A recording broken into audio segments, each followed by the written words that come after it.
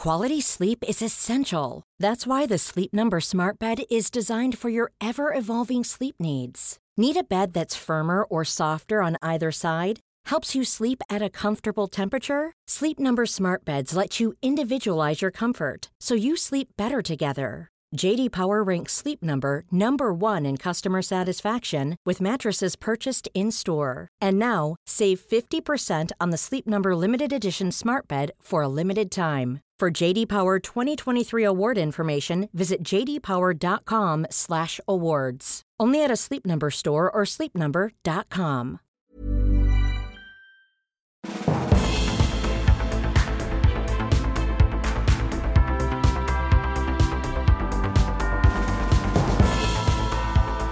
Hello and welcome to The Political Party. Today's episode features Anas Sarwar, and this was recorded live at the Edinburgh Festival in front of another full house. The last two obviously have been recorded there, Gordon Brown at the McEwen Hall and then Anas at the wonderful debating hall in the Gilded Balloon. And the next episode will be recorded there with Joanna Cherry. That's on Monday the 22nd of August at 2 p.m. Obviously, I'm at the Edinburgh Festival for the whole run, doing my comedy show, Clowns to the Left of Me, Jokers to the Right, in the evening at 8 p.m. at the Pleasance Courtyard. And thank you so much to all of you who've been. It's already been the most enjoyable Edinburgh Festival I've ever had. I usually get a show ready for Edinburgh and then tour it. I've done it the other way around this year and effectively I've had to write a whole new show anyway. If you've already seen it earlier in the tour, it's now completely different. In fact, it's even changed since the start of the festival quite a lot, which is just great fun, obviously, with everything that's going on with the Tory leadership contest and the issues that will continually affect the Labour Party and everything that's happening in Scotland. It's just been a wonderful experience. So thank you if you've come along. And yes, the guests, once we return to London, which I announced on the Gordon Brown, which, my word, I mean, the messages I've had about that. Obviously, people get in touch about every episode with their own thoughts, and some of them message me directly. I get emails to politicalpartypodcast@gmail.com. I almost forgot it. And obviously on Twitter. I mean, I can't remember the last time I had this many messages. It may well have broken the record. I mean, it was just a very, very special one. So if you haven't listened to the Gordon Brown one yet, what are you mucking about at? So the next few guests on the 22nd of August, as I said, Joanna Cherry, and that will be live at the Edinburgh Festival at the Gilded Balloon. And then once we're back in London, here we go. And some of these, I don't know if I've announced one of these yet. So listen out because you might not be aware of some of these. The 19th of September, Emily Maitlis and John Sopel. That will be a very rare double bill with two megastars who obviously have left the BBC and joined LBC. There's so many things I want to ask them about. John Sopel, by the way, wrote a brilliant biography of Tony Blair called Tony Blair the Moderniser, which I remember getting with some pocket money before Labour had even won in 1997. And of course, Emily Maitlis's interview with Prince Andrew. Oh my word. Particularly if you've listened, well, regardless of if you listened, but the Sam McAllister episode just a few weeks ago was superb about that. Sam's the producer that made that interview happen. And the details she gave us are wonderful. On the 3rd of October, Mick Lynch. On the 17th of October, Matt Hancock. And on the 7th of November, I'm not sure if I announced this yet, David Dimbleby, the longest serving host of Question Time ever, one of the most incredible political broadcasters, election nights for so many eras, so many different nights. He was the man taking us through all that. That is going to be incredible. And then on the 5th of November, Rachel Reeves. So many phenomenal guests and so many more to be added. But to today's guest, Anas Sarwar, who when he did the show in London really stole the show. And he does a similar thing towards the end. And as then, just such a great person to talk to. Very thoughtful, very generous of spirit, and very emotional at times. And he's very honest about the issues that he's faced and that his family's faced. And he still manages to do all that with such a sense of humour and such a sense of cheekiness. And on top of all that, obviously, deep political skills. But this, as always, is great talking to Anas. And I almost forget, there's a part in this where he says he's 39. And it's not that he doesn't look 39, but we're the same age. And sometimes when I'm sat opposite a politician that is the same age as me or younger, it's a similar thing with football. Once politicians start to be your age or younger, you start thinking, what have I done with my life? You know, these people are really getting on and making a difference in the world. And it's remarkable that he's achieved so much at such a relatively young age, and that he has a presence and a gravitas that really belie the fact that he's still in his 30s. Anyway, if I keep talking, by the time you listen to this, he'll be in his 40s. So enjoy, recorded live at the Edinburgh Festival, a very special hour with the leader of Scottish Labour, Anas Sarwar.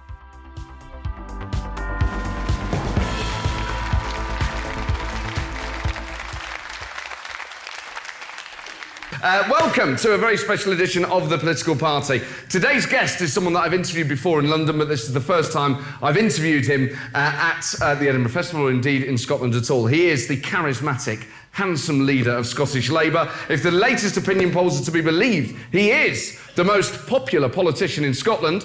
Let's see if today's audience agrees. Please raise the roof for the wonderful Anas Sarwar!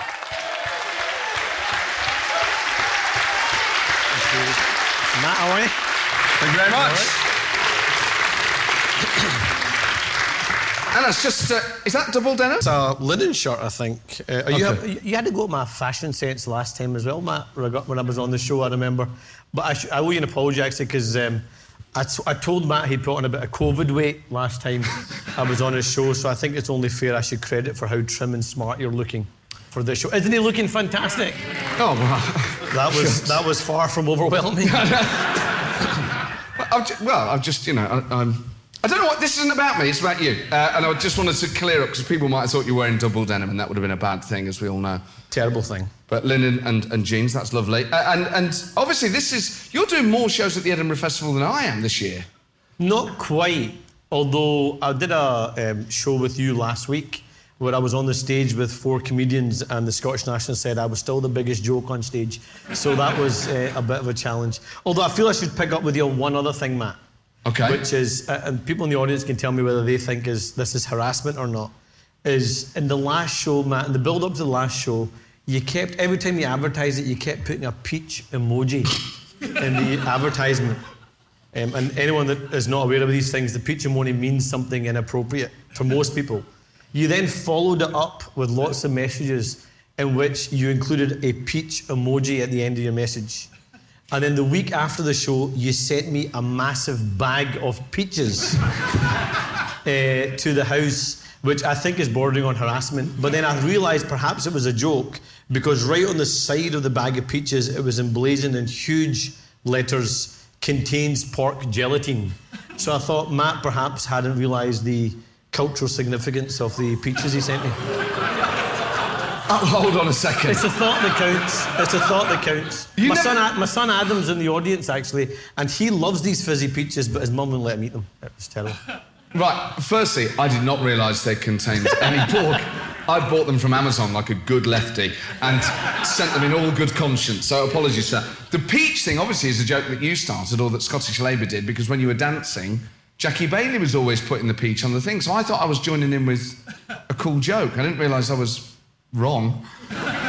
Maybe not, but after the first one, maybe 12 messages in, perhaps it was a bit more inappropriate. I just think, you know, and as you'll know if you've seen my show, if something's funny, do it to death until it's no longer funny. And your dancing is that funny. So you're around a lot at the festival, is the point I was making. Do you feel that politicians should be more visible at a festival like this? Are you comfortable going on to lots of different stages? There's been a lot of chat recently about whether politicians are attention seekers or not. And my answer to that is, actually, we're all attention seekers. I'm an attention seeker. Politicians all seek attention. That's part of the job description, and I think any political leader that's not seeking attention is not doing the job right. What you do with that attention you seek, I think, is important. And look, you've got to find creative ways of communicating with people.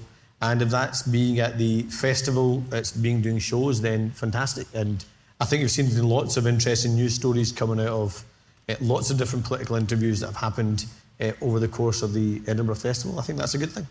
And are there any comedians you wouldn't share a stage with? Boris Johnson. Jerry Sadowitz? Oh, that's a controversial one. I think that's best avoided, Matt. He's almost as inappropriate as you. I don't think he'd send me peaches, put it that way. But it's good to see you again. Thank you so much for having us. You are doing very well. I know politicians have a strange relationship with opinion polls because obviously, as we're always told, the only poll that matters is the one on polling day. But in between, it does give you a barometer, and a few polls have put you as the most popular party leader in Scotland. Do you feel like the most popular party leader in Scotland, and do you think those polls are correct? I'm a politician in the Scottish Labour Party, so it's always important to have humility when it comes to these kind of things. So you're right, the only opinion polls that matter are the ones that, in terms of elections. I think one thing that I think we have done is and I've said this before, I think we stopped Armageddon in terms of the Scottish Parliament election last year when we first took over and Labour was polling at around 14% in the polls and people said we were going to come fourth in the election. I think we got credibility back. I think we brought likeability back, but I'm not in this to be the most liked politician. I want us to win elections so we can change people's lives. And so the test for me is not going to be whether people like me or not. It's going to be whether people believe in me enough to be able to run this country and change this country for the better. And for that, we've got a massive mountain to climb. And as I said, we've got to do that with humility. And there's not one difficult conversation I'm not willing to have. There's not one part of the country that I'm not willing to travel to and talk to people to try and recognise that right across this country, yes, we've been pitted into different tribes in 2 referendums, whether that was yes or no or leave and remain. But I genuinely believe there is a core across this country where there is common cause, where there is things that we can agree on. And wouldn't it be great to have a politics for a while and a parliament for a while and a government for a while that focused on things that united us as a country so we could change our country for the better rather than using things that divide us in order to stop this country making progress.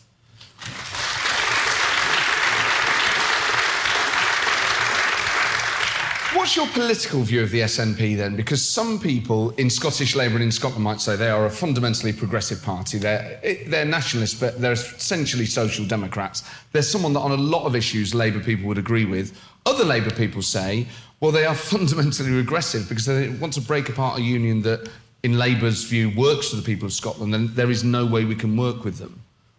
How would you define that? I think the first thing to do is what we shouldn't do as a political party and what no political leader should do is somehow assume that everything their opponents do is wrong and everything they do is right.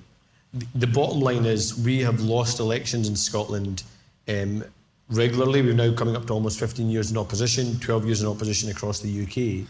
And there comes a point where we have to be honest and say, we lost because we weren't good enough. And the challenge we've got is we've got to make sure that, yes, we expose the failures of the SNP and the Tories. Yes, we hope that people understand that they deserve to lose, but we've also got to deserve to win ourselves. And that means having a positive alternative about what we can do either across the UK or here in Scotland. The challenge I would set my UK colleagues and people across the UK is the SNP are not the Labour Party in Scotland with a saltire. They do not believe in the Labour Party. Part of their raison d'etre is to destroy the Labour Party because they believe it helps them achieve independence. Obviously, I would have a very different view to that. But also, there's nothing Labour about saying that we want to end what has been a successful. There have been flaws, of course there have. There are still things we can do better, of course we can. But we have a fundamentally redistributive union that is about pooling and sharing our resources across the UK and, yes, promoting wealth and making sure people can succeed, but using the fruits of that wealth to redistribute that wealth across the country, power across the country, opportunity across the country, so we can fight poverty and fight inequality. That is a fundamental United Kingdom principle that, yes, has been weakened by the Tories, but that doesn't mean we should split the thing up. It means we should boot these Tories out and get a redistributive, modernising, reforming UK led by a Labour Prime Minister in Keir Starmer. So let's take the next election. Given the scale of the swing required for Labour to even get a 1-seat majority in Westminster, Labour winning the next election, even with yours and Keir's relative popularity, is still a huge, huge task. So let's say Labour are the largest party and the SNP is still doing well in Scotland, and none of this is beyond the realms of what might actually happen. And Keir Starmer says to you, look, I know I said that I would rule out a coalition with the Scottish, but Anna's on the verge of becoming Prime Minister. Would you agree with This is spooky, by the way. Would you agree with some sort of deal?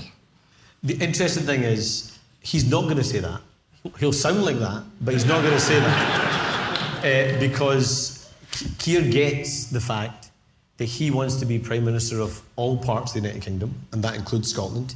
He understands that he has to have a contract directly with the people of Scotland, and the SNP shouldn't pretend as they're some kind of conduit or the middle person between a relationship between the UK Labour Party and I hope a UK Labour government and the Scottish people.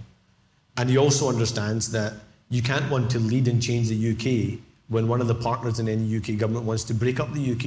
It's a recipe for disaster. And actually, I think too many of our political leaders across the UK have got themselves in a really crazy position on this, because it's really pretty simple. The simple reality is this: we can either have a Labour government across the UK, or we can have a Tory government across the UK. And if we ended up in a situation, of course we're going to try to have a majority Labour government, but if we ended up in a situation where we were short of a majority, the SNP have a simple choice. They can either go to the Parliament and vote through having a Labour government, or they can vote having a Tory government. And I dare them to vote for a Tory government, and they can see how Scotland reacts. We don't have to have a deal with the SNP. We don't have to have a coalition with the SNP. What we can do is be a minority Labour government across the country if we need to be. But of course, we're campaigning for a Labour majority, and that includes winning seats here in Scotland. We hear a lot about the Red Wall, and it annoys me sometimes when you have the UK media bubble obsessed about the Red Wall, and they think about the Red Wall as being the north of England. The first Red Wall to fall was Scotland. And unless we rebuild the Red Wall in Scotland, we aren't getting a UK-wide Labour government. So why then? I mean, you're the most popular party leader in Scotland, as we... I'm happy for you to continue to say that, Matt. But when the poll comes that doesn't show that, please talk about the one before it. Of course. You used to be the most popular... You were for a fortnight the most popular leader in Scotland. Why then do all the opinion polls say that you're the most popular, but the party still has a way to go to overtake the SNP? Well, again, we've got to be honest about the scale of the challenge. So I think it'd be wrong to say to people, if they've looked at the Labour Party in the last 50 years and thought, they're not good enough, they haven't offered us anything that we can really get behind and support, and overnight we're going to change that. That would be wishful thinking. There is no shortcut to us rebuilding our relationship with people in Scotland. There is no shortcut for us to be a credible party of government again. That requires us to do the hard work, and I'm absolutely determined to do it. I'm absolutely determined to give this country a Labour Party worthy of the name, and a Labour Party that they can confidently and proudly vote for, not hold their nose and vote for, so we can change this country together. And that's a big, big ask, but I'm determined to do it. Now, there's some independence that you're against. There are other forms of independence that you're in favour of. I know where this is going. Go on. You're talking about the one day of the year when I get more abuse than any other, and that is the day of Pakistani Independence Day. Yes. And anyone that's on social media will have seen that yesterday. I, of course, wished my Indian friends happy Independence Day today. And you get some, not all, and I'll give credit to not all nationalists are angry, and not all of them try and conflate the issue with others. But it does annoy me when people try and pretend that somehow Scotland was a victim of empire, when in actual fact Scotland was at the heart of the empire. And I'll give you one practical example of that. My father became the governor of the Punjab, and I went for his swearing-in ceremony. And it was the first time I'd been to Pakistan in 15 years. And you go into this grand hall, and right above at the top is pictures of every single governor that has ever been of the Punjab. I'm going to get told off for not saying Punjab. It's actually Punjab rather than Punjab, so I'll say Punjab. And it includes those that are the post-Raj times, but also the governors in the Raj times. And I was struck by the number of Scottish names that were governors of the Punjab in the Raj times. Almost 50% of the governors of the Punjab were Scots during colonisation and at the height of the British Empire. So let's not pretend, regardless of your view on Scottish independence, let's not pretend or conflate that Scotland is somehow colonised or a victim. It was at the heart of the empire. That's why Glasgow is often referred to as the second city of the empire. And the other reason why it's offensive is there are, my own family included, lots of families across the country, either from Pakistani heritage or Indian heritage, who have lost family members in that pursuit of independence and during that partition. I lost members of my family My ancestors died in the struggle for independence in Pakistan. Literally, for some of my family members, their neighbours were the very ones that murdered them during the partition. So to try and conflate the campaign for independence, which is legitimate for those that believe in Scottish independence, to try and conflate that, I think, with India and Pakistan does the Scottish independence movement no favours, but also is a rewriting of history that is not good for Scotland or the UK. But most people who might vote for independence or vote for the SNP probably don't conflate it. I mean, we're talking about activists. And that's why yesterday what I referred to as angry but not all nationalists. There's lots of nationalists who have recognised Scotland's historic role in the slave trade, for example, with Africa. If you look at a lot of the street names in Glasgow, they're very... a lot of those street names are related to the slave industry and also the height of empire. So many people recognise that you can't conflate the two, but sadly there is always an angry minority that wants to shout these kind of slogans, and I don't think they understand the historic significance of it. But just as you can't conflate... It got pretty heavy all of a sudden, so... This is a comedy festival, right? Yes, but it's also an informed political discussion on us, and I'm sure I speak for the audience that when they're sat there in almost total silence, that's because they're hanging on your every word and are so entertained they can't make any noise. We're hoping that. Well, that's my version. That's what I tell myself after a lot of my gigs. Anyway, so... But just on that, I've got a great story about... I was out campaigning in Fife during the independence referendum, and I was out with Joanne Lamont, and Joanne was the leader at the time. We were out campaigning in Fife, and this is not a reflection of the people of Fife, I should say the wonderful kingdom of Fife, if there's any Fifers in the audience. But I was out campaigning in the independence referendum in Fife, and there's a guy, this guy rolled down his window, and he shouted at me, and I apologise for the language here, he shouted, he says, "Fuck off back to where you came from." And I couldn't resist shouting back at the guy, and I said to him, "Where do you think that is, pal?" And he said, "England, of course." And to be honest, I was really happy. I thought, yes, I've made it. I've made it. Oh, man. I mean, he was wrong on every count, wasn't he? Like, it wasn't even half right. Yeah, but he couldn't exactly say Pollock Shields in Glasgow, could he? I mean, that sort of thing. I mean, I realise it's funny, but he's still othering you, isn't he? There's still an element of, I don't know if you could call it racism, but there's a sort of jingoistic xenophobia underneath. Yeah. And again, I wouldn't want to tar an entire political movement with that. I think that would be unfair. But are there elements? Of course. And I think the other challenge you've got is, and again, this is a reflection on UK politics.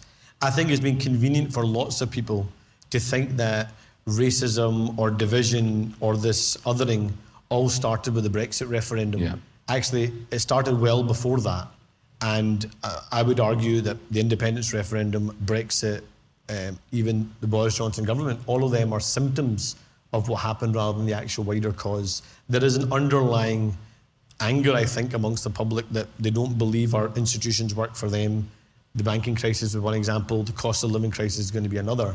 And the challenge we have as people that believe in the politics of unity rather than the politics of division, and the politics of hope rather than the politics of despair, is we've got to give people a positive alternative that doesn't feed off their anger, but actually mitigates and answers some of that anger and frustration. That's the big challenge for us, I think, come the next election. Have you ever raised this with Nicola Sturgeon? Have you ever said to her, because I know there's an informal element to all politics. Not much, to be honest. You've never said to her, look, some of your supporters are really, some of it's pretty severe. And do you get the sense that she takes it seriously? Look, I think, I mean, you know, I led the cross-party group on tackling Islamophobia in the last Parliament. I lead the cross-party group on tackling racial and religious prejudice in this Parliament. And I think when it comes to those issues, I like to think that those issues go beyond party politics. We are fighting prejudice, fighting inequality, fighting racism, sexism, homophobia, all the different forms, anti-Semitism, all the different forms of prejudice and hate. I like to think when it comes to those issues, we're all united regardless of our politics. And I think that's been reflected so far in our Parliament. I think the downside of it is, I think there still needs to be a recognition that the tone of our politics and the discourse feeds into much of that division, and all of us have got a duty to try and change that. But, I mean, is your view that all parties suffer from this, and that it equally happens on the no side as it does the yes side? Or do you think that actually it is more on the nationalist side? And have you ever raised it with nationalist politicians? What part of it, Matt? I wouldn't want to say that one side is more racist than the other, or one side is more sexist. I think there's sexism and racism and homophobia on all sides. Yeah. And right across the political divide. One of the frustrations that I have is this pretense we've had for a really long time that kind of implies the left has a problem with anti-Semitism and the right has a problem with Islamophobia. Actually, there's Islamophobes and anti-Semites right across the political divide, all the way from the far left, all the way to the far right. And actually, in many ways, the far left and the far right sometimes merge when it comes to a lot of the prejudice and hate that we see. So I think it goes beyond. I think one of the things that is a challenge that has traditionally been more of a problem for the nationalist side is that online hatred and that online othering, where somehow, depending on your view on the independence question, you love Scotland more or less, or you're more or less Scottish. All of us are just as Scottish as each other. All of us love Scotland as much as each other, regardless of our view on the independence question. I think that should be the basis of our debate, rather than trying to other individuals across the country.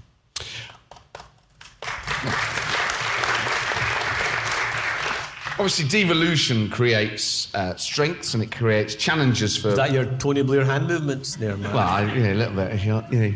And that's the thing, Anas, I think devolution, by the way, is one of the great achievements of the last Labour government, but it strikes me that actually also presents a challenge, particularly for a UK-wide Labour leader like Keir Starmer, where, on the one hand, he's saying you can't have Labour front benches going on picket lines. He's gone off on one here, isn't he? Well, look, I'm getting to the point, actually. So,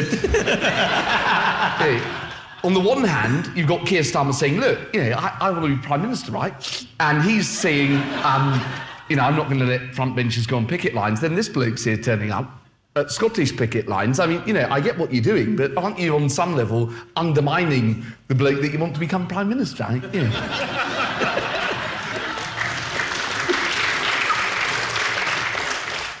What would you say to Tony if he said that?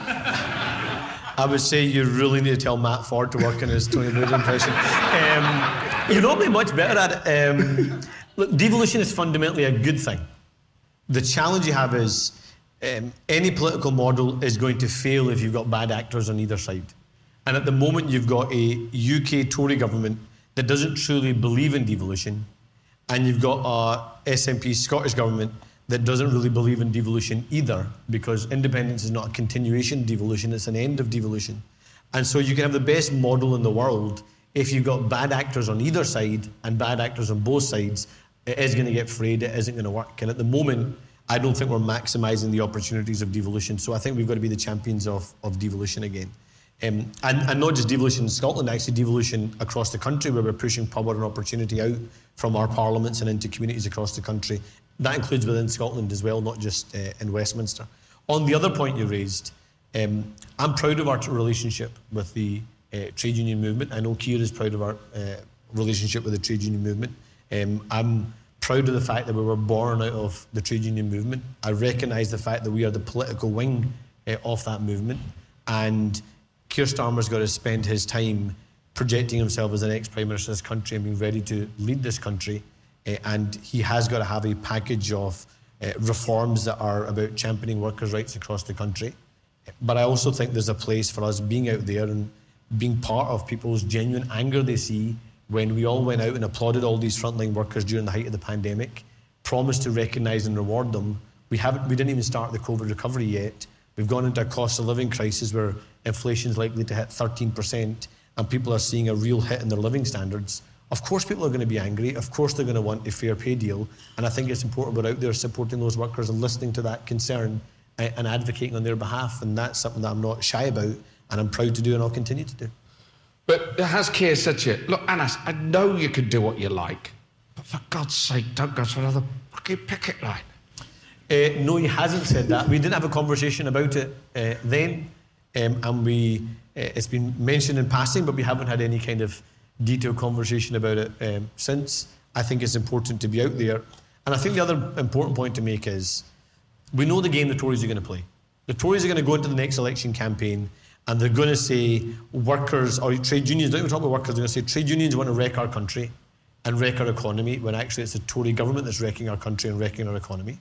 We know they're going to want to say Labour's going to take us back into the European Union Now, I want us to have as close a relationship with the European Union as possible, but we shouldn't be shy about saying a UK Labour government is going to work in the national interest when it suits us with the European Union to benefit our trade, to benefit our economy, to benefit our society and our public services. And we know they're going to say Labour's going to do a dirty coalition with the SNP, and we shouldn't be afraid to say a dirty coalition. That's what they're going to say. No ifs, no buts, no deals with the SNP. We should be robust in our own argument and what we believe in, and not have this defensive crouch because of how the opponents are going to attack us. We should be pointing at the Tories and saying, you said there was going to be chaos, we voted for a Labour government. You have given us 12 years of chaos. You've divided our country. You pretend to be the great Scottish Unionist Party when in actual fact you've destroyed the bonds, many of the bonds across our country. You're taking us backwards. Our economy's gone backwards. Our living standards have gone backwards. Poverty is on the rise. Our public services are weaker than they've ever before. And in the face of that, we're going to offer people hope, we're going to offer people unity, and we're going to demonstrate to them how we change our country together by building on all of us, not on us versus them. We should be positive about that. So when Liz Truss said, not just that Nicola Sturgeon was an attention seeker, but they should ignore Nicola Sturgeon, you saw that hall full of people really gobble that down and rapturously applaud it. Some people have said, well, when Liz Truss says ignore Nicola Sturgeon, what she's actually saying is ignore Scotland. Do you agree with that? No, I don't. And no politician should pretend they are the country. Boris Johnson was not Britain. He isn't Britain. Nicola Sturgeon is not Scotland. She never has been and she never will be. And neither will any future political leader. And I think it's important to differentiate that. So I mentioned the point about the attention seekers already. And every politician is open to criticism. I get criticised all the time. Tory leaders will get criticised all the time. Nicola Sturgeon should be willing and be able to be criticised all the time as well. I think the big flaw that Liz Truss made was, and they won't see it this way, is it was all about red meat for the supporters. So speaking in that language gives red meat to the Tory base, and it allows Nicola Sturgeon to throw red meat at the SNP base as well. And all that does is entrench the divisive politics, so we don't talk about ideas, we talk about personalities. When in actual fact, I don't want Nicola Sturgeon ignored. I don't want Liz Truss ignored. I don't want Rishi Sunak ignored. I want them held to account. I want us to be talking about what they're doing, the decisions they make, the negative impact it's having on our country, and then to talk about what we would do positively different. And I think if we do that, we can change our politics in the process.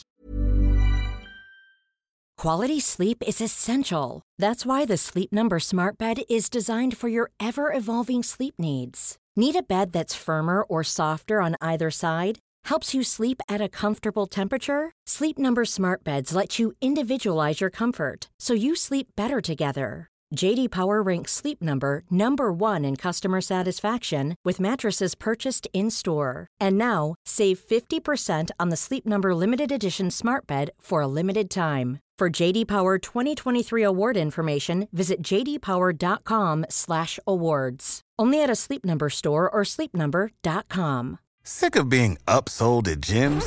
My guy, you're currently a base member? For $90 more, I can upgrade you to our Shred membership. For $130 more, you'll be a Swole member. And for just $300 more, you'll reach Sweat Platinum. At Planet Fitness, you'll get energy without the upsell. Never pushy, always free fitness training and equipment for every workout. It's fitness that fits your budget. Join Planet Fitness for just $1 down and $10 a month. Cancel anytime. Deal ends Friday, May 10th. See Home Club for details. Do you put your head in your hands when you see that? Because at the moment, we do have a Conservative government at the UK level. You're trying to keep Scotland in the Union, and the person who the odds look like is going to be the next Prime Minister is saying, ignore the elected leader that Scotland chose. She's making your job harder, isn't she? Well, I think she's making it harder for a UK that's led by the Conservatives.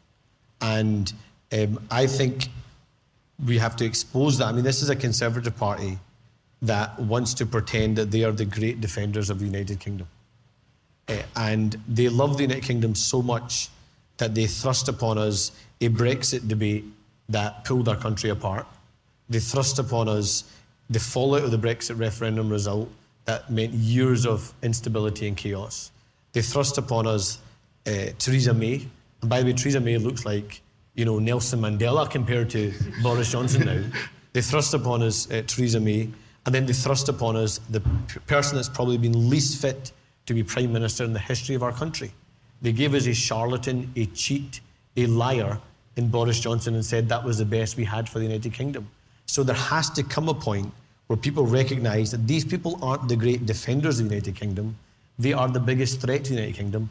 And the sooner we boot the lot of them out, the better for the UK and the better for every part of the United Kingdom. And that's one great answer of how we try to pull down support for independence and a referendum and change our country in the process. Keir Starmer's been in town this week. He's done a few shows and he was at the Tattoo the other night. Did you guys meet up when he was up here? I did. We actually went to the Tattoo together. And that was incredible. I mean, I never expected I don't know if anyone's been to the Royal Military Edinburgh Tattoo before, but I was expecting it to be really not as modern as it was, not as diverse as it was. Such a politician's way of putting it. Honestly, you thought it was going to be boring and racist. Your words, not mine. And honestly, this celebration of diversity and the changing not just of the UK but actually of the world was incredible. So I would recommend to anyone to please go and watch the Royal Military Edinburgh Tattoo and be part of celebrating that diversity. Still got a long way to go, but a great recognition of that. Because I've always... At first I didn't want to go. I mean, would you ever think there was going to be gangster rapping at a Royal Military Edinburgh Tattoo? I didn't know there was gangster rapping. There is. Telling you, there's rapping at the Royal Military Edinburgh Tattoo. That's incredible. I just thought it was basically a sort of outdoor last night of the proms, which I would still go to, you know. I would like to go to Honestly, last night. it reminded me more of the Olympics opening ceremony than it did the way you're describing it. It was that incredible. So it's designed by Ramonas to celebrate a load of London-based liberal... It was actually designed by... The creative director was a guy, and he was introduced by the military chief that was there doing the introductions at the end of the show, by a guy that is a Johnny Depp tribute act. He literally dresses and creates himself in terms of his goatee and his hairstyle as Johnny Depp. It was very strange. Yeah. Despite that, the show was brilliant. I'm not getting into the Johnny Depp trial, but I'm just saying he was very much a Johnny Depp look-alike, the creative director. We should leave it there. And there's a fly past and everything at the end, is there? Missed it because it was fog that night. Scottish weather, Matt, have you not noticed? But hang on, does that mean they didn't do it, or it happened but you couldn't see it? They didn't do it. Oh, right, okay. There's no a joke there. No. Sometimes the way you say it, I'm never quite sure. The way you paused there made me uncomfortable as well. So they didn't do it. Okay. But genuinely, it was incredible.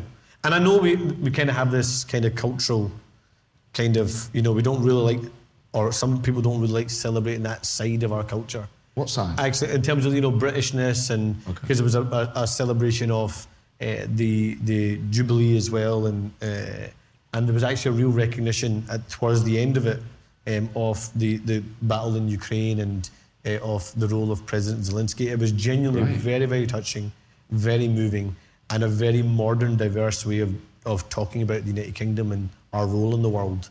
And I think there's real lessons politically for us in that as well. And were you and Keir sat next to each other? He was sat just in front of me, and I could see he was getting into the music just like I was. I had to resist the temptation of dancing, actually. It was that good.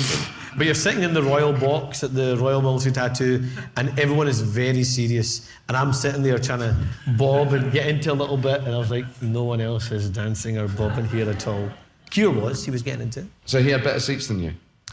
We were both in the Royal Military, but, a future Prime Minister, he should get a good seat. But a future First Minister should also...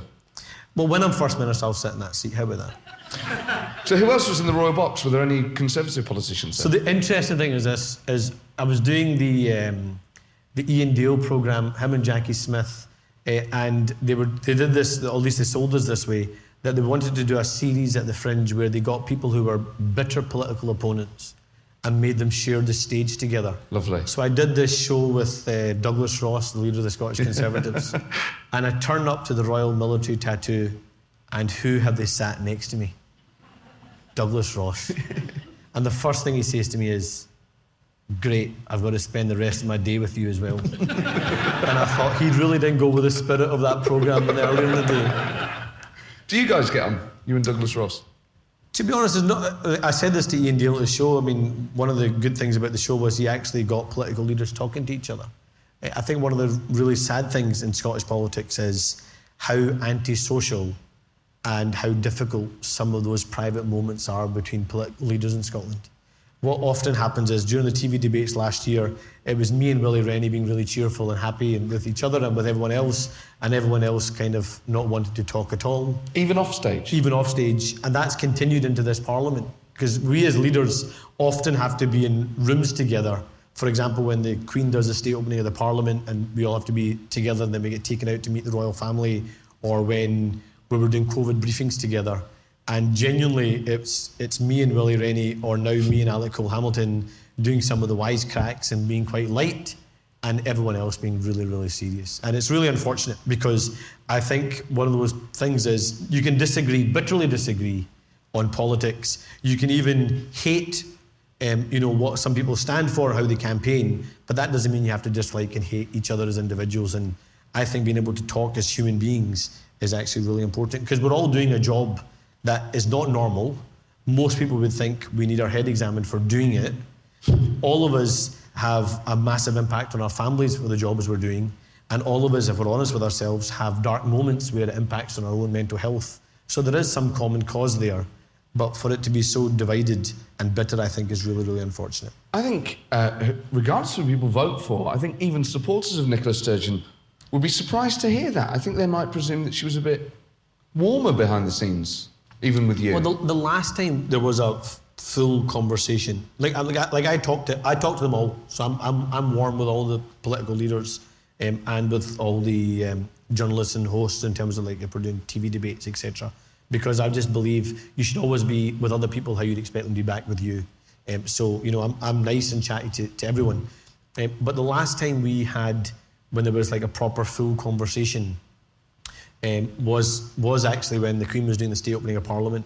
And it started, Nicola Sturgeon turned up and she was really angry because Douglas Ross had suggested that she was going to retire soon. And so the two of them then decided to put a bet on who was going to outlive the other.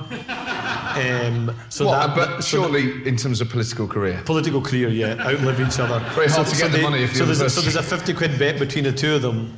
And then me and Alec Cole-Hamilton were kind of just watching this thinking, what the hell is going on here? We then got lined up for the Queen coming in for the state opening of Parliament, and it was myself, then it was Lorna Slater, and then it was Alec Cole-Hamilton. And I didn't realise the mics were on, and this was being recorded in the live feed. And what is it with Scottish Labour politicians? I know, it's terrible, honestly. And Alec Cole-Hamilton was talking about the rise of the Canadian Liberal Democrats, or the Canadian Liberals, and the success of Justin Trudeau. And I said to him, and they caught this on mic, I went, the problem for you, Alec, is you're more Justin Bieber than Justin Trudeau. And it got picked up on the mic and it was in the papers the next day, that made the small talk a bit more difficult for a day. So how do you feel about the Queen then, not just as an individual, but as the head of that institution? Are you a monarchist?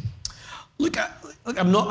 I didn't grow up being a natural monarchist. I recognised public service, of course, the element of public service, but it didn't quite sit right with me in terms of being the model it was. But I actually think there is a real connection that people have emotionally with the Queen. I think that image of the Queen, particularly during COVID, when she was sat alone at the funeral, when Prince Philip's Hadley passed away, I think was a real image that people right across the country, whether they were royalists or not, could really feed into and had an emotional attachment to. And I think that is something that we should celebrate and recognise. And I'm not one that's certainly campaigning for scrapping the monarchy. But it's tricky, isn't it? Because Labour people are, by principle, against the hereditary principle, whether it's in the House of Lords, hereditary peers, or even in work. Meritocracy is what underpins Labour values. And yet, I understand that Labour people are also patriotic, some of them. I always find it not odd, but I'm always surprised by how many Labour people actually like the monarchy.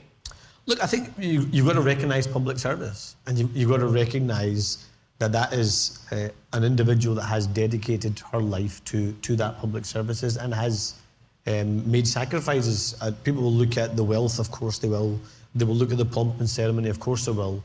But everyone is human at the end of the day, and there will be some really challenging times within that. But I would much rather we went into an election campaign not with a big story about the monarchy being the big choice in framing an election campaign, but actually how do we change our economy? How do we reform our public service? How do we get decency back into our politics? There are huge, huge challenges that we've got to confront in the next election campaign. Next 2 election campaigns, both in a UK context, but also in a Scottish one, and we've got to be at the forefront of making that case. There's a kind of perception around, isn't there? Even if you don't like the monarchy, people kind of have grown to like the Queen almost just for the sheer length of service. Once she goes, and let's say it's Prince Charles or Prince William, maybe people's attitude towards the monarchy changes. Now, obviously, the monarchy, one thing it knows how to do is evolve. Prince Charles is very funny, though. Is he? You wouldn't know this, but Prince Charles, I'm not sure you're allowed to tell private conversations. Are you allowed? Of course you are. Yeah. Are you allowed to? So Prince Charles is with the Queen when they came for the state opening of the Parliament. And he said, "You're more like Justin Bieber." So he's shaking hands, and he says to me, "Oh, you're the dentist, right?" And I said, "That's right. I'm happy to be of service at any time, Your Highness." And he goes, "Perhaps for the Duchess," and he pointed at Camilla. And I thought that was really funny. And then before, he pointed at Camilla and goes, "Perhaps for the Duchess."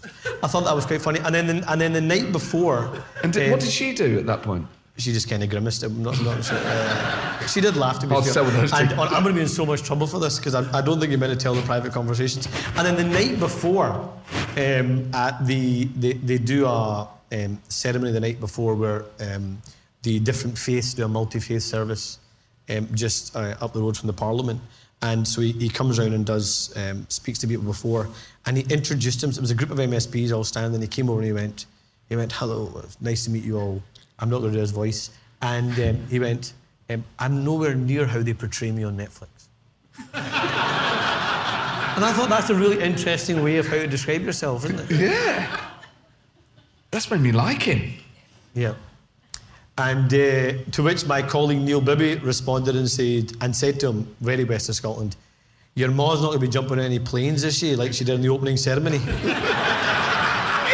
And I thought to myself, I'm not sure an MSP should be saying that to a member of the royal family. Obviously, what also involves in the royal family is a lot of pageantry, and people don't really... Some people on progressive wings of politics don't like a lot of the ceremony and the pageantry. I don't mind it too much, but obviously this bleeds into other parts of your life, because I saw a photo of you at Comic-Con where you dressed up as some sort of ninja or something. I don't know what the exact character was. I was a demon slayer. All right. Everyone is like, what the hell are they talking about? So Comic-Con, does anyone know what a Comic-Con festival is? Sad. It does sound very happy about it. So a Comic-Con festival, for those that don't know, is like there's anime and like all these Japanese cartoons, which my middle son is really, really into. My eldest son is actually in the audience. So big shout out for Adam. Hey! I'll try not to embarrass you, son. But my middle son is really, really into Comic-Con. And I've got this thing with the kids where I think it's important to spend some dedicated time with them individually. So not just take my three boys out together, but I try and every now and then just some dedicated time, just me and one of them alone, we'll go and do something. So I said to my middle son, I'll do whatever you want. And he says, okay, I want you to go to the Comic-Con festival with me in Glasgow. And he got my costume. And cheeky bugger got me an extra large costume, by the way, which we had to return. And then so he dressed me up as a demon slayer. Okay. So I had a vampire type black collar, had the bandana, had the pinky finger, had 3 blades on my 3 fingers, and a necklace. I went down to Comic-Con, and thankfully, because I was looking so ridiculous, no one recognised me. But after I posted it, I got lots of messages saying, "Were you that weirdo, the Demon Slayer at the Comic-Con?" But it was great fun. A bit disconcerting, some of it, but it was great fun. Well, okay, so firstly, Comic-Con, I've never been to one, but it's like a sort of big expo, isn't it, for fans of shows like anime, like Doctor Who, gaming. The one I went to wasn't like Doctor Who and stuff like that. Star Wars. It was all like Naruto, Pokemon, Demon Slayer, all this Japanese cosplay. Okay, it sounds less nerdy than I thought it was. I thought it was like a load of guys who went to get Doctor Who. There was lots of middle-aged and older men dressed up like yourself. I'm still young, but I'm not. Am I middle-aged? I'm only 39. You're nodding in the audience. I'm middle-aged. I know who you are, Susan. I'm going to get you for that. And yeah, so there was lots of sweaty older men, which I found a bit disconcerting. But apart from that, it was great. Okay, but you said it was a bit... What was disconcerting? There's a bit of an adult theme to the cosplay that most of the kids didn't really get. But there is an adult section later in the day, apparently, which was a bit strange. And did you and Douglas Ross enjoy it? We do VR cosplay all the time. So what sort of adult? Violence or sex? I think a bit of both. At a Comic-Con? Later on in the Comic-Con, yeah. And that's sort of around the place when you're there? So it wasn't really around the place, but because the way it was kind of... there's lots of market stalls, and so you could tell there was products that they would bring out later in the day when it was the adult section. God. How many did you You'd buy? love it, man. I mean, stop pretending your house is full of them. It seems odd that that's part of a thing that seems aimed at young people. Yeah, very strange. I mean, It was an eye-opener, actually. Okay, and do you... in a good way or a bad way? In a bad way. Okay. Well, I've never asked you about being a... He's trying to get me in trouble here, isn't he? Well, I'm not. I'm just interested as to whether you thought it was positive or negative. But I was not planning to ask you about what it's like being a father and your approach to it, but what's it like being a father of 3 boys in the world of 2022 when there is, it sounds like, sexualised stuff in the mainstream, and what's your approach to that with your boys? It's funny because, like, you can't help but think about what your own relationship with your own father was like, and how you thought they parented or they continue to parent, and then you try and copy the things they think worked, and you try really hard to correct the things that didn't work. And I think that kind of influences a hell of a lot how you are as a parent. So I'm not going to pretend I'm the most hands-on parent, but I am very, very affectionate with them. I hug them and kiss them loads, even at the school gate. Even my almost-to-be 14-year-old gets a kiss every morning, hates it, makes me want to do even more. And, I'm very, very, very affectionate with them. And I always worry, I've told this story before, but my greatest fear in life is that my kids don't think I love them when they grow up. And so I'm constantly telling them how much I love them, to the point that it makes them sick. So maybe having a negative effect on them now. And then you get really protective of them, obviously, because, political children have to create a new normal for themselves. And that I think probably clouds a lot of their upbringing, the way they think about things. And so that's a challenge, is how do you not get this new normal? Most kids don't have to think about their parents' security. They don't have to think about their own security. That's something that we've had to think about quite a lot, at a nursery level, all the way to them now being in primary school and 2 now going into secondary school. So that part is challenging and quite emotional, actually. And is that just about being any politician's son, or is there also a racial element to that? Probably any politician's child, for those that are probably in the more higher profile, but there is, of course, a racial element to it as well. I've told the story before about the day that Adam discovered racism. My other 2 kids are the same. They've discovered racism at a very young age, which is really, really hard to take. And then, there's always a religious or racial element to a lot of the abuse or threats that come in, but all you can do is try your best to guard them and protect them from it. And what about the stuff that's not about being a politician's child or being a politician as children, about the stuff that they can see online and at Comic-Con, the things that they're exposed to? I mean, obviously, I don't have children, so when I'm travelling around, there are so many things that I probably miss. But if I had children and was more aware of the sorts of things that are on adverts. But Matt, it's a completely different time. Like our time as kids was so different from our parents' time, and our kids' time is so different from ours. Like, we were never stuck on devices all the time, trying to get their head out their iPhones and their iPads or off these apps is an absolute bloody nightmare. But it's a constant dilemma. They're always on YouTube. You worry about what's the filtering on the YouTube. Now, luckily, they're very, very sensible, but let's be honest, there comes a point in their life where they no longer want to be sensible, and you've got to worry about that side of it. But what was different is when I was never, I'm friends with my dad now in terms of the age profile I am and the age profile he is. But growing up, we were never friends with our parents. You've now got to be friends with your kids as well as being their parents, and that is a really difficult balance sometimes. What, because you're really cheeky, but honestly. Yeah, but you're really cheeky. I know they get it from me and then I moan about it. It's terrible. And were you a cheeky child? I don't think I was. So I think I've developed a cheek as I've got older. But I like to think it's more comedy value cheek rather than just being a cheeky shite like my son is. Like I'll tell you a story. I mean, I'm gonna regret telling this story, right? But a lot of people often say, his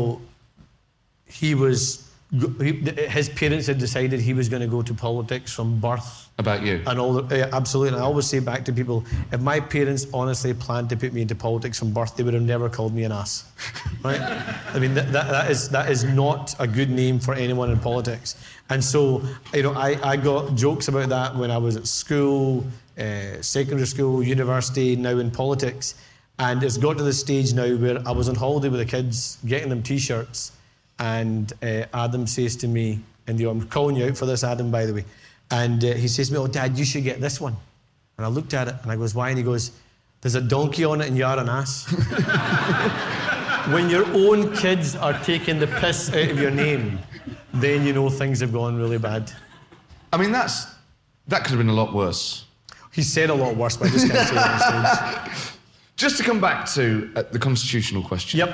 What is the best thing for Labour or anyone who doesn't want Scottish independence to happen to do? Is it to say, not ignore it as an issue, but let's talk about other stuff. Is it to say, not now? Is it to actively engage with it and say, well, what currency would we use? What about pensions? Which of those three options is the optimum, do you think? Look, I think it's a difficult judgment call. But I think the challenge you have is, in the frame of COVID, we all agreed, right across the political divide, at the height of the pandemic, that actually politics needed to change, and the way we operated in terms of government needed to change to get us through that crisis. And we all made the promise that we would do the exact same way through the COVID recovery, and that clearly didn't happen. So, take the example, Nicola Sturgeon was asked directly in the last TV debate, if someone wants you to continue to lead us through the recovery, doesn't support independence and doesn't want a referendum through the recovery, what should they do? And she said, her words, they should vote for me, safe in the knowledge that the recovery will be my priority. We haven't even started the recovery yet, and already we have this campaign for a referendum and campaign for independence. We've now gone from that massive challenge around COVID, and COVID's not gone away, but we're through the worst of it. We didn't even start the recovery, and we're now full blast into what is a cost of living crisis that I think is almost of the scale of the COVID in terms of a national emergency.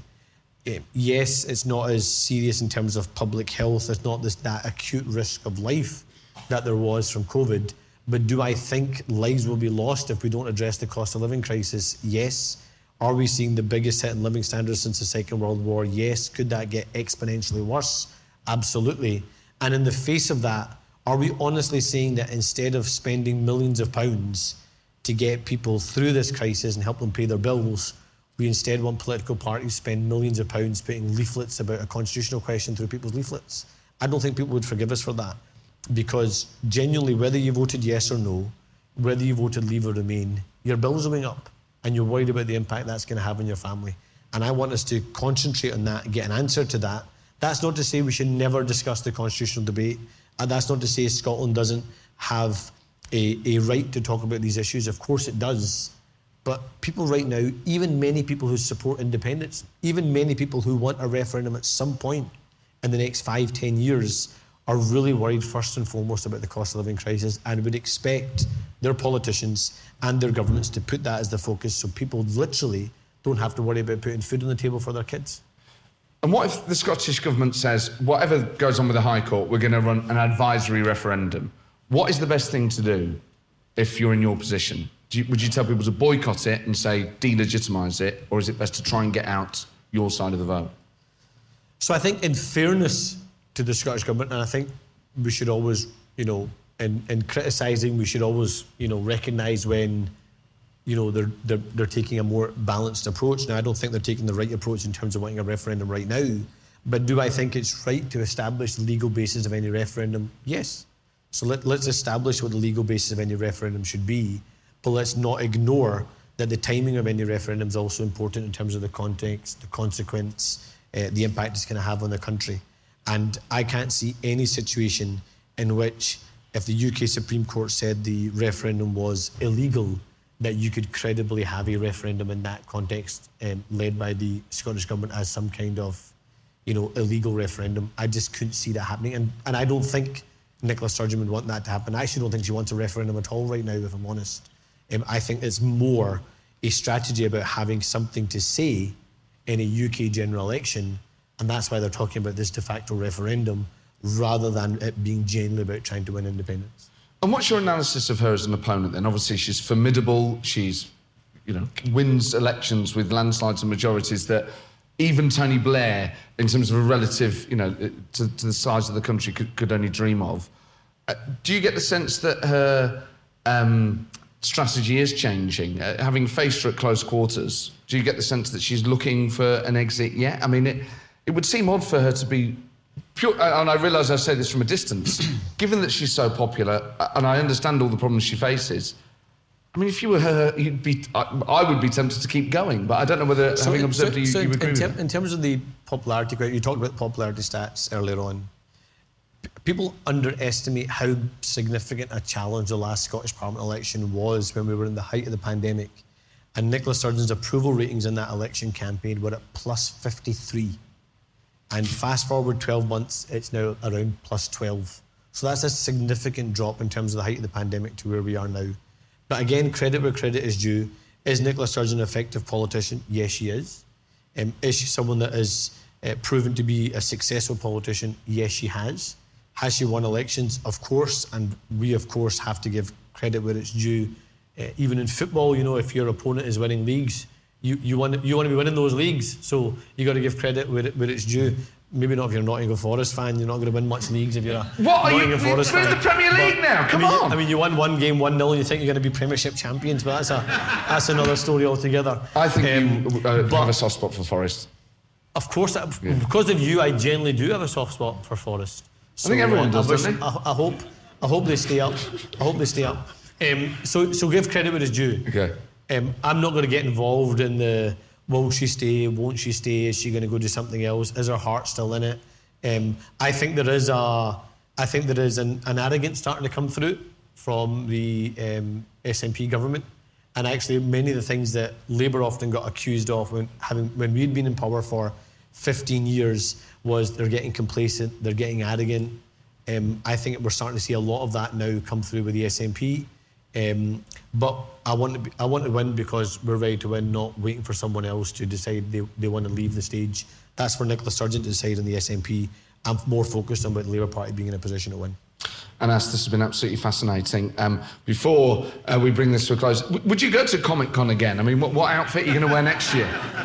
I would go to Comic-Con again because my son absolutely loved it. But what I want to do is I want to go to the big one in London. That looks incredible. Because this one was more Japanese anime. I want to go when it's like superheroes and Marvel and I can be Batman, he can be Robin.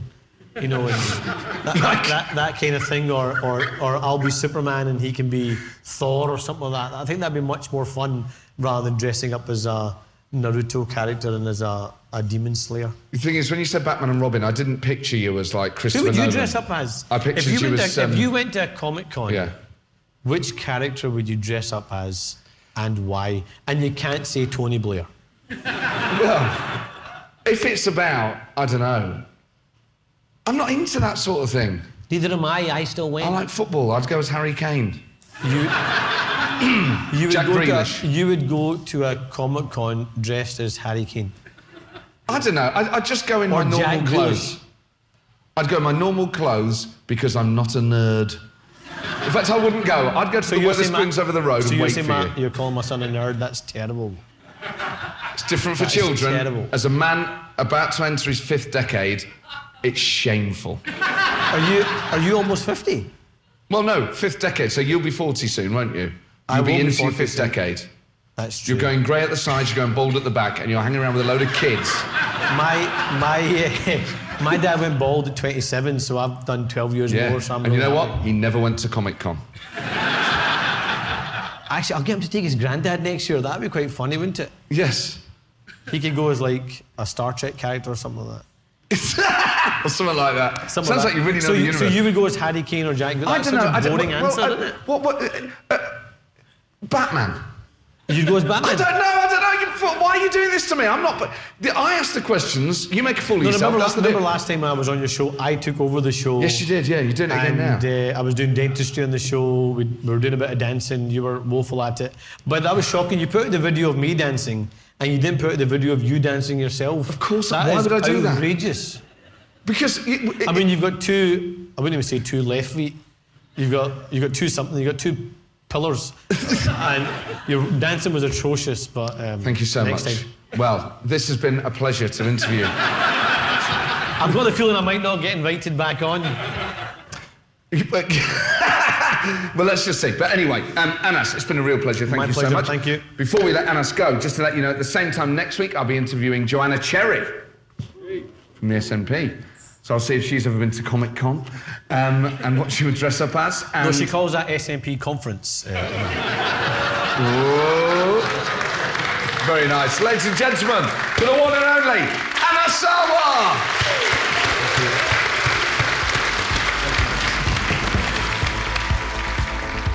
Well, there you go. Anas Sarwar, again, a star turn. Whatever stage I interview him on, whether it's the West End of London or a top billing at the Edinburgh Festival, he's always phenomenal. There's one last show at the Edinburgh Festival of the political party, and that's with Joanna Cherry from the SNP on Monday, the 22nd of August. Of course, Joanna, not just famous for being an SNP Member of Parliament, she's a QC, and she was crucial with Gina Miller in ensuring that the UK Parliament had a say over what that final Brexit deal was. So she played a leading role in various constitutional debates and legal debates in the last few years, and is always very passionate and always brilliant company. So that will be a very special final political party of this Edinburgh Festival. Again, my stand-up show, Clowns to the Left of Me, Jokers to the Right, is on every night at 8 p.m. at the Edinburgh Festival. And then when we return to London, my word, those guests, 19th September, Emily Maitlis and John Sopel. 3rd of October, Mick Lynch. 17th of October, Matt Hancock. 7th of November, David Dimbleby. I'm on the verge of being able to confirm the 14th of November, but until then, I shall let you know that on the 5th of December, my guest is Rachel Reeves. Tickets for all those shows are selling very quickly. So go to mattford.com where you can buy them. And I've put a link, as always, in the blurb or in the show notes, depending on what device you listen to, where you can just click and that'll take you through to the website. So thank you so much for downloading this. Thank you to Anas for, again, being such a wonderful guest. Thank you to everyone who's come to these recordings so far in Edinburgh. The Gordon Brown and Anas Sarwar ones have both been superb. The Joanna Cherry one will be absolutely brilliant as well. And I'll see you soon. Ta-ra.